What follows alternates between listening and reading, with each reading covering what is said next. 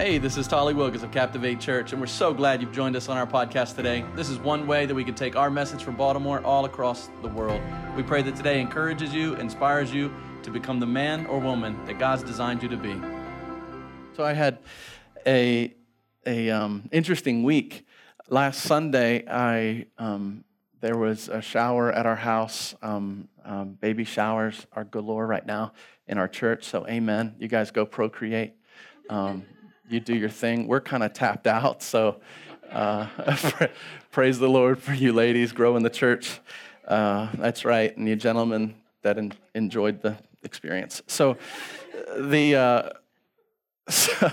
was wrong, wasn't it? I'm gonna get yelled at later. I really am. I'm gonna get yelled at. So anyway, I went. It's not even germane to the story. I went to hang out. I went to hang out and kind of let the ladies have the space and a lot of estrogen. And so I went away and I hung out with Caleb, and we met up with my best friend and his son and all that stuff. And then I started to get dizzy, and I was like, man, this isn't good. And I started thinking about my recent week, and I was like, wow, I've been drinking a lot of caffeine. And I didn't realize this until later in a debrief, but I was drinking like quad Americanos, but I was doing 2 or 3 a day. Yeah, so like within 8 to 10 hours, I was throwing back, between 8 and 12 shots of espresso. And so my body, I guess, it wasn't even really affecting me a whole lot until it did. And then I started to get this headache, so I was like, hey, what I got to do is I got to back off of caffeine, but I'm kind of an all or nothing type of dude. So guess what I did? Do you think I eased myself off? No, I just stopped. I was just like, no caffeine for me. So then my headache went from like mild to like booming. And so then I was just like, what is going on? Now at this time, I had forgotten that I had like this whole deal with caffeine. So I told Christy, I was like, I think I'm going to die. And so you guys laugh, but this is so true in my week. And so then I went to the doctor. Like Christy was like, hey, you're the way you're feeling and acting, like you're never sick. So she set me up for the doctor right away, and it was like within an hour, which was awesome. Somebody canceled. Thank you for not wanting your health. And so I went in and I met with my doctor and all, and they did the whole deal. And he was just like, look, I think it might be your caffeine. I was like, no, I'm gonna die. Like it's probably something bigger. And so I go home and I get the blood work drawn, and which, by the way, use your discretion on which LabCorp place you use. But anyway, so I went over and got my blood drawn, and a day or two later, I would sit there and I'll talk with Chris, and I was like, here's where you can bury me. I was just like, here. We started talking over everything. I was like, this feels terrible. I'm gone. And so I'm not dramatic at all. So, but it's all true. I really did talk to her about all this. And then we get the blood work back, and you know what it says? It says, I am a specimen of great health. That's what it says. So I'm healthy. So you guys are sad about that. So anyway, I got that back, and here's the real part. During that time, when you really start to think, like, okay, I'm getting older, mortality's real, like life happens, and face the facts. I'm not going to be here forever. And so when you're in that, like we're all joking because now I told you guys it was caffeine at the beginning of the week, but it wasn't funny. I felt like I was going to die. So I ended up seriously just going to the Lord and like just being like, man, what really matters? And I'll tell you what, when you don't have a lot of energy, when you feel like you're going to pass out every time you stand up, a lot of things don't matter. A lot of things really, really, really don't matter. And you conserve your energy. I was reading this week in Psalm 90, verse 12. It says, count the number of our days so that we might have a heart of wisdom. Teach me to count the number of my days so that I might have a heart of wisdom. Psalm 90, verse 12. And I thought, man, that's so beautiful. Like if we could just realize that the days that we have in front of us are really to be counted. Like we don't know how much time we have, and think about how much time and energy and effort do you spend on things that do not matter in eternity? And so this week I thought about that. I was like, yeah, like there are things that just came into focus, a hyper focus. What I wanted to make sure I talked to my kids about and talking to Christy about, and those things started to focus in. And I was like waiting for test results and count the number, teach me to count the number of my days so that I will have a heart of wisdom. Wisdom seems to rise to the top when you think maybe I don't have a lot of time. But then I was studying, and I study often, but I don't do it this way often. I was just praying, and I was just like, Lord, and I don't recommend this, and I thought about, should I even tell you guys this, because it's bad theology. Well, not necessarily bad theology, but I wouldn't practice this. But I was just like, Lord, what, I want to learn from this.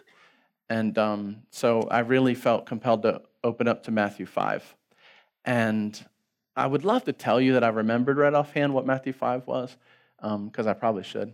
But I didn't. I was just like, okay, I'm going to open up Matthew 5.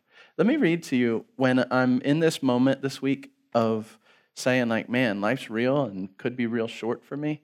And then you read Matthew 5, and it says this: Jesus said, seeing the crowds, he went up to the mountain, and when he sat down, his disciples came to him. And he opened his mouth, and he taught them, saying, blessed are the poor in spirit,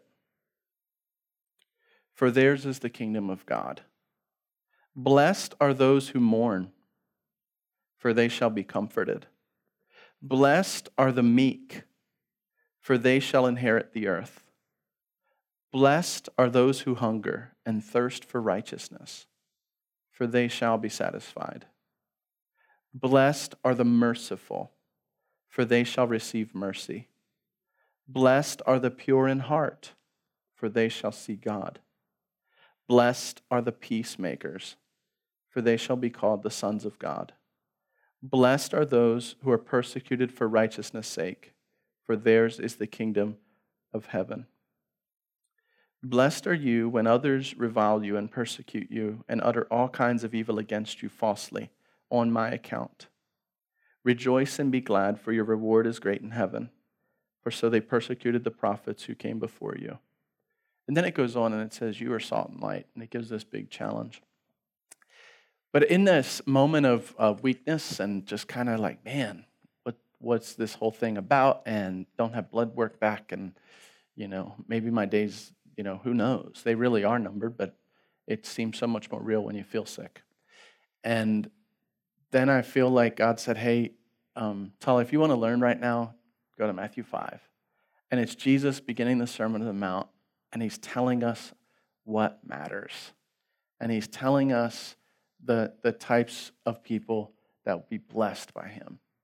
And I look at that list and I go, man, in my day-to-day grind, that's not who I chase after being.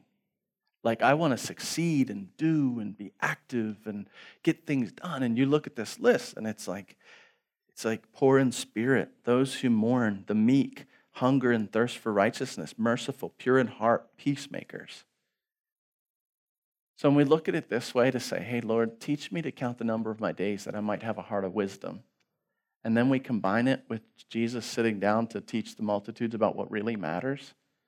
It's about being a peacemaker, and it's about being tenderhearted and poor in spirit, not getting cocky and arrogant. And it's really kind of the flip of what this world wants to give us. And it's a beautiful thing to think about, because if you can find joy in these attributes, then kind of the moments when you shine in the world sense, like that's extra, but that's not what you chase. And so you become a different person on the inside out. And so I just pray, I don't know if it's useful for you, I hope that it is, but for me it's useful to just say, Tally, when your energy's restored and when you're able to go gung-ho again, remember that these are the principles I want you to be focused on. I don't want you to be focused on trying to be the best or do this or take over that or whatever it might be. I just want you to be meek and humble and chase after Jesus. So, does that make sense? Amen. John 12 to 26, the triumphal entry of Jesus. On this Palm Sunday, I want to turn our attention right away to the scriptures and see in verse 12. The next day, the large crowd had come to the feast, they had heard that Jesus was coming to Jerusalem. So they took branches of palm trees and they went out to meet him, crying out, "Hosanna, blessed is he who comes in the name of the Lord, even the King of Israel." And Jesus found a young donkey and sat on it, just as it was written, "Fear not, daughter of Zion. Behold, your king is coming, seated on a donkey's colt." His disciples did not understand these things at first, but when Jesus was glorified, then they remembered that these things had been written about him and had been done to him. The crowd that had been with him, the crowd that had been with him when he had called Lazarus out of the tomb and raised him from the dead, continued to bear witness. The reason why the crowd went to meet him was that they had heard he had done this sign. So the Pharisees said to one another, "You see, we are gaining nothing. Look, the world has gone after him." Now among those who went up to worship at the feast were some Greeks. So these came to Philip, who was with Bethsaida in Galilee, and asked him, "Sir, we wish to see Jesus." Philip went and told Andrew. Andrew and Philip went and told Jesus, and Jesus answered them, "The hour has come for the Son of Man to be glorified. Truly, truly, I say to you, unless a grain of wheat falls into the earth and dies, it remains alone. But if it dies, it bears much fruit. Whoever loves his life loses it. And whoever hates his life in this world will keep it for eternal life. If anyone serves me, he must follow me. And where I am, there will be my servant also. If anyone serves me, the Father will honor him." Setting up the scene, you guys are probably familiar, but it's the week that Jesus is about to head towards the cross. And so in many Christian faith traditions, this is called Holy Week. It's the week leading up to the resurrection of Jesus, the death, burial, and resurrection of Jesus leading into that week. And so this is his triumphal entry. This is when Jesus is headed into town. And here's what you have to know. You have to know that Jewish people, they view the Old Testament and they say, man, the Messiah is going to come. But when Messiah comes, Messiah is going to come as a political victor, a political figure that's going to win the day. And so in this moment, what ends up happening is we see this triumphal entry and the people that come to Jesus, and they're laying down palm branches. And in a second, you're going to see they're laying down other things as well to form this red carpet, this proverbial red carpet. But as that's all going down, we're seeing things about the motives of people that are to be revealed later that can inform us. But in the moment, there's this big party, there's this big celebration, and they're like, man, our victor is come. And so today, as we zoom in, I want us to look closer. For the sake of the gospel, last week we talked about God, our sin, paying everyone life. That the God of the universe created us to be with him. Our sin separates us from God. Sin cannot be removed by our own good works, our own good deeds. Paying the price for sin, Jesus died on the cross so that everyone who would trust in him would have eternal life. Life that's eternal means that we'll be with Jesus for now and forever. The gospel. The good news of the gospel is that God loves every single person. And the good news of the gospel is that there is a way for every single person to have access to heaven. There's a way for every single person to be able to live with God forever in heaven. It's through Jesus. And the good news of the gospel is available to everybody you lock eyes with for the rest of your life. The question is, what will we do with the gospel? For the sake of the gospel, how will we live? You see, many people, when they become Christians or they claim the name of Christ, for many people, that's where it stops. For many people, becoming a Christ follower simply means, okay, I got my fire insurance. I'm not going to hell. Tough on you. And they kind of just live life that way. You can tell hardly anything different about them. They're really just as selfish as everybody else. They're just as self-centered. They are trying to stack chips and stack resource off for themselves. And you look at their lives and you're just like, wow, the gospel didn't affect very much in you at all, except for the fact that now you believe that you have some kind of a fire insurance, some kind of a covering. for hell. And what a sad, sad gospel that is. And so the rest of the world looks and just says, man, selfish Christians that get tax exempt status, that yell at everybody and tell everybody they're going to hell, like that's the gospel. That's the good news of God. I read this week that the nuns, or people that claim no religious faith, are beginning to outnumber Catholics in the world. Like, how crazy is that? Like the amount of people that are just like, no, I'll take zero of that. Thank you. And then when you talk to somebody that's like, no, I'm cool with my choice because you guys have it all wrong. And then they'll go in and they'll rightly be able to say, you know what, you Christian people, here's how you talk. Here's how you treat people. Here's how you act. Here's how you don't really demonstrate a whole lot of love. Like you get a lot of tax breaks to be able to just throw rocks at other people. But that's not the gospel. And so it's so important that we understand and we go to the Lord and we say, you know what? Instead of letting this be just a Holy Week where we just say, yeah, Jesus. We also say, yeah, Jesus. But we say, Jesus, how can I better be a witness for you? How can I do this thing in such a way that brings you glory and honor with my life? So the next day, verse 12, go back and we'll walk through it. The next day, the large crowd had come to the feast. They had heard that Jesus was coming to Jerusalem. So they took branches of palm trees and they went out to meet him, crying, Hosanna, blessed is he who comes in the name of the Lord, even to the King of Israel. So for the gospel's sake, I have a question for you. What are we willing to lay down? What are we willing to lay down? I was thinking about this and the fact that when they're trying to lay down this, they had this political victor coming and they believe their persecution is going to be over and they're going to win the day and they're going to pay back maybe the people that have been holding them captive for so long. And so they're cheering on this coming Savior. And we do this in our country every 4 years. Do you realize that? We do the same thing every 4 years.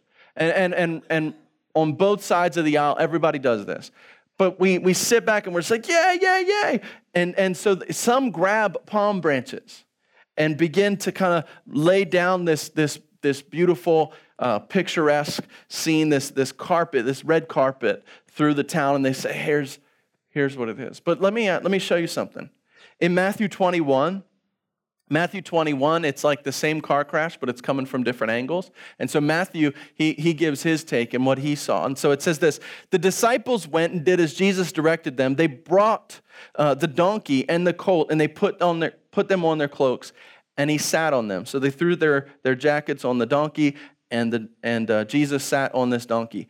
Most of the crowd spread their cloaks on the road, and others cut branches from the trees and spread them on the road. And the crowds that went before him and followed him were shouting, Hosanna, the Son of David, blessed is he who comes in the name of the Lord, Hosanna in the highest. And when he entered Jerusalem, the whole city was stirred, saying, who is this? And the crowd said, this is the prophet Jesus from Nazareth of Galilee. Did you notice what Matthew's perspective was? He didn't just see palms being thrown down. You know what he saw people doing? Taking off their cloaks. Let me ask you this.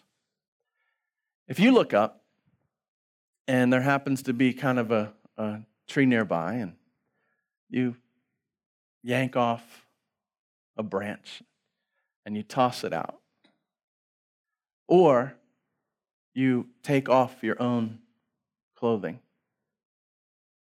and you lay it down,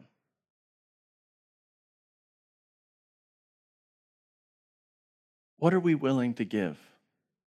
What are we willing to lay down for Christ? What are we willing to let go of? I was, a few weeks ago, I haven't seen them yet this morning, so if they're in here, shout out to you. But a few weeks ago, somebody had this Orioles vest on. And I was just, they were in passing like I do for many of you. I'm like, hey, that's awesome, love your jacket or whatever. And so I said that, and this person unzipped it and took it off. I was like, whoa. And he was like, no, I've got a few, but I'd love for you to have this one. I was like, whoa. And I felt overwhelmed. I felt unworthy. I felt, whoa, like what's going on here? I'm not used to this. But the receiving of the gift is important too, because if you don't, then you prohibit somebody else from having the joy of giving. And so I've learned to just be respectful. And So I rocked that puppy this week. But the act itself, think about it. The act itself of somebody grabbing a palm branch versus somebody who takes off their coat and lays it down. The act itself symbolizes what you're willing to give for what matters. And so for you and I, the reason I begin this is asking you, you know what, for you and I, what is it that we're willing to lay down for Christ? What is it that we're willing to say, you know what, I can shed that. I can let that go. I don't see this thing in my life being more valuable to me than my relationship or my walk with Jesus. I can let that go. And how many of us would go to the Lord and say, Lord, you have free reign of my life. What is it that is not pleasing to you? Or what is it that maybe I'm idolizing a little too much that needs to be let go of for the sake of your name and the sake of your fame? What is it that other people would look at my life and just say, I don't know if I can trust their faith and walk in Jesus because I'm not sure that they're willing to let that stuff go. They're really more about that than they are about Him. What are we willing to lay down for Christ? It goes on in verse 14, and Jesus found a young donkey and sat on it just as it was written, "Fear not, daughter of Zion. Behold, your king is coming, seated on a donkey's colt." His disciples didn't understand these things at first. You see, when it was going on, his own crew, the people that were with him day in and day out, they didn't even understand. But when Jesus was glorified, they remembered these things had been written about him and had been done to him. The crowd that had been with him, look at this. The crowd that was with him, he called Lazarus out of the tomb and he raised him from the dead. He continued to bear witness. The reason why the crowd went to meet him was that they had heard that he had done this sign. Let me rewind. The reason why the crowd went to meet him was that they had heard he had done this sign. So the Pharisees said to one another, you see, we can gain nothing. The world's going after him. For the sake of the gospel, why we worship reveals who or what it is that we really worship. Why we worship reveals who or what it is that we really worship. You see, these people were flooding out.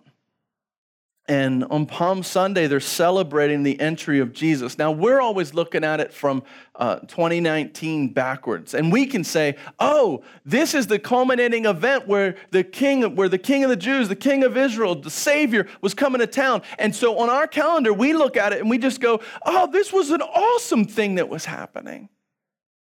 And we question nothing because we love celebration. And so as a result, we just go, man, that's what this day is about. This day is about just laying down the palms and welcoming Jesus because he's going to save us from our sin. But what does it say that the reason that the people were showing up to greet Jesus? They were showing up because they knew that he had healed some people. They'd heard, it said that they had heard that he had healed, the crowd had been with him when he called Lazarus out of the tomb and raised him from the dead, continued to bear witness. They said, this guy raises dead people. Everybody turn off ESPN. Right? No, it's like when you got a guy who raises dead people coming to town, you might want to go show up. I'd probably do that today, and I've got 300 channels on my TV. Like, this was the thing, but the reason that the people were gathering, the reason that people were coming to Jesus was not because he was going to be their Savior and give them eternity in heaven forever. These people, they were coming to Jesus because he had risen Lazarus from the dead, and the people that were there and saw that had been spreading the rumor, hey, this guy, the guy I told you about that raised Lazarus from the dead, he's going to be coming to town. And so when they come out thinking like, man, this guy's probably going to be our political savior. And he raises dead people? Sweet. Now, why do I tell you that? I tell you that because the scripture tells us that wide is the gate that leads to destruction, and narrow is the gate that leads to heaven. Because what you and I would do, what I would do, is I would look and I'd be like, wow, There's a big crowd. Must mean whoever's leading that parade is a rock star. But we're not asking, why is that crowd formed? What was their heart? What was their motive? And those of you that know your Bible, you know that next Sunday's message includes a piece, and every church in America basically will include a message about the same people that were cheering for Jesus. This week, we're cheering for his persecution by Friday. And you say, how can that be? That doesn't make sense. It's always weird. Can I tell you? Because they weren't there to worship him. They were there to get something out of him. He wasn't good enough just for being Christ. He wasn't viewed as the Savior. There was something else, some other byproduct they were hoping to get out of the deal. And so why we worship reveals who or what it is we really worship. Many of these people, they were following him. They either wanted to be entertained or they themselves wanted to be healed.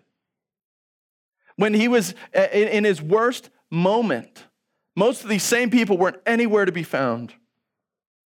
And our motives reveal what we truly, really worship. Do we want something from Jesus, or do we want Jesus? And this Palm Sunday, I can give you a message, and I'm sure I have if we go back and look at the video. I'll give you a message. It's all about, yay, our Savior's come, let's celebrate. But I wanted to slow down and zoom in on some folks and say, hey, what was their mindset coming to this party? Their mindset coming to this party was, hey, maybe I'll get healed. Hey, maybe this will be the political victor that we're looking for. Hey, I'm just coming to see what happened. They told me that you raised people from the dead. Maybe you'll do it. I want to be there. I don't want to hear it secondhand. But the motives of the people gathering around Jesus weren't about Jesus. For many of them, it was about themselves. And so I challenge you in this to say, for the sake of the gospel, not only what are you willing to lay down, but for the sake of the gospel, are you willing to look at your motive? The why reveals the who or the what. The why. John 17:3 says this, and this is eternal life, that they what? Know you. Can we say that together? This is eternal life, that they know you, the only true God, and Jesus Christ, whom you have sent. You know what eternal life is not? Eternal life is not hitching my wagon to Jesus in hopes that my life gets better.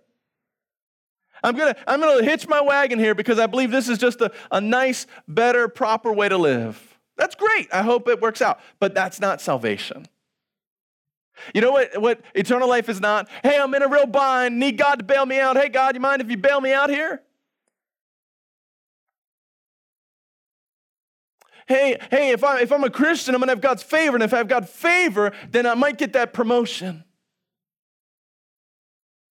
If I'm a Christian, then people are going to see that I'm a good person, and I want to be seen as a really good person.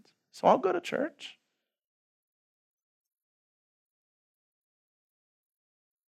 And it's a tragedy because that is not the gospel. And that doesn't have the world looking and saying, I want some of that. That has the world looking and saying, well, you're one more group. You're one more tribe. You're one more collection of people that don't think for yourself. But man, if you're changed by Jesus, and if people could see your love for Jesus, and if you endeavored each day to know Jesus, not to know about him, but to know him, to pray and to talk with God on a regular basis, pray without ceasing, constantly be in communion with God. Each decision gets filtered through him, and you say, Lord, I lift you up above everything else. I'm not going to be an idol worshiper. I'm going to worship Jesus. Verse 12, so here's the punchline. We had the crowd, we had the palms, we had people taking off their jackets and saying, forget the palms, like I'm serious about this gig. And Jesus comes through town. And so look what happens. Now among those who went up to worship at the feast were some Greeks. So these came to Philip, who was from Bethsaida in Galilee, and asked him, "Sir, we want to see Jesus." Philip went to Andrew, and Andrew and Philip went and told Jesus. And Jesus answered them, "The hour has come for the Son of Man to be glorified." So he's like, "Hey guys, I'm about to check out. Truly, truly, I say to you," look at this lesson he gives them. He says, "I want to see Jesus. Let me see Jesus. Hey, there's a big crowd. You got some armed guards around here. Like, can I get in to see the big guy?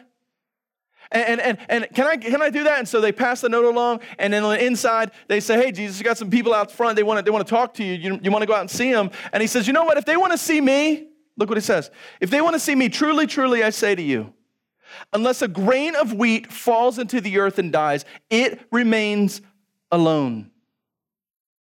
But if it dies, it bears much fruit. Whoever loves his life loses it. And whoever hates his life in this world will keep it for eternal life."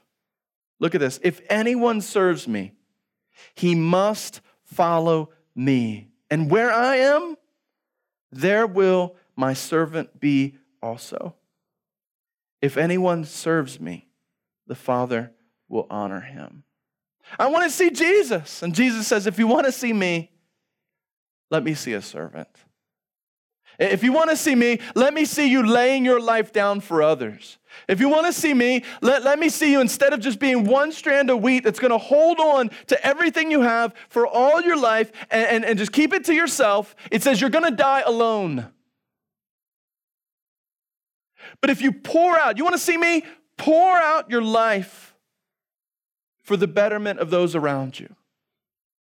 And the fruit of your existence will not just be that you lived and you died solo. The fruit of your existence will be because you lived, others got life. And so for the sake of the gospel, are we giving to get or are we giving to give? Are we giving to get or are we giving to give?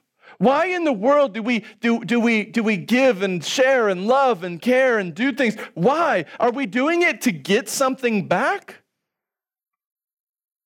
Jesus said, if you want to see me, in a quite literal way, they wanted to get in to see him. This could have been I'm busy, I'm tired, I'm eating.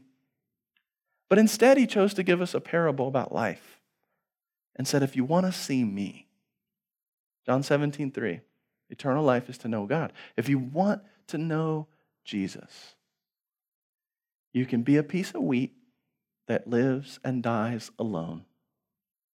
Or you can lay your life down and produce much fruit around you.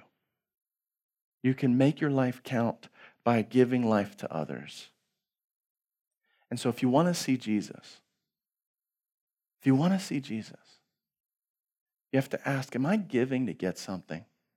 Am I showing up to receive? Or am I giving for the sake of giving? Am I giving for the sake of living? Am I giving for the sake of life? Jesus said, if you want to get to know him, you lay down your life for others. When Jesus is coming close, what are you willing to lay down?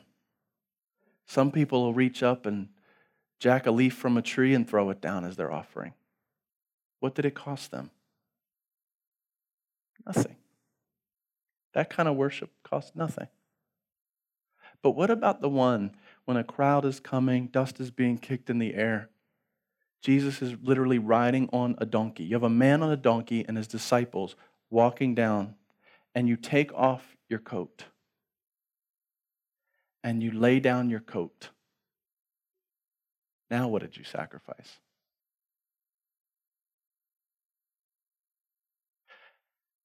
And then the scriptures have the nerve and the audacity to tell us the motive of the heart of the people who were showing up.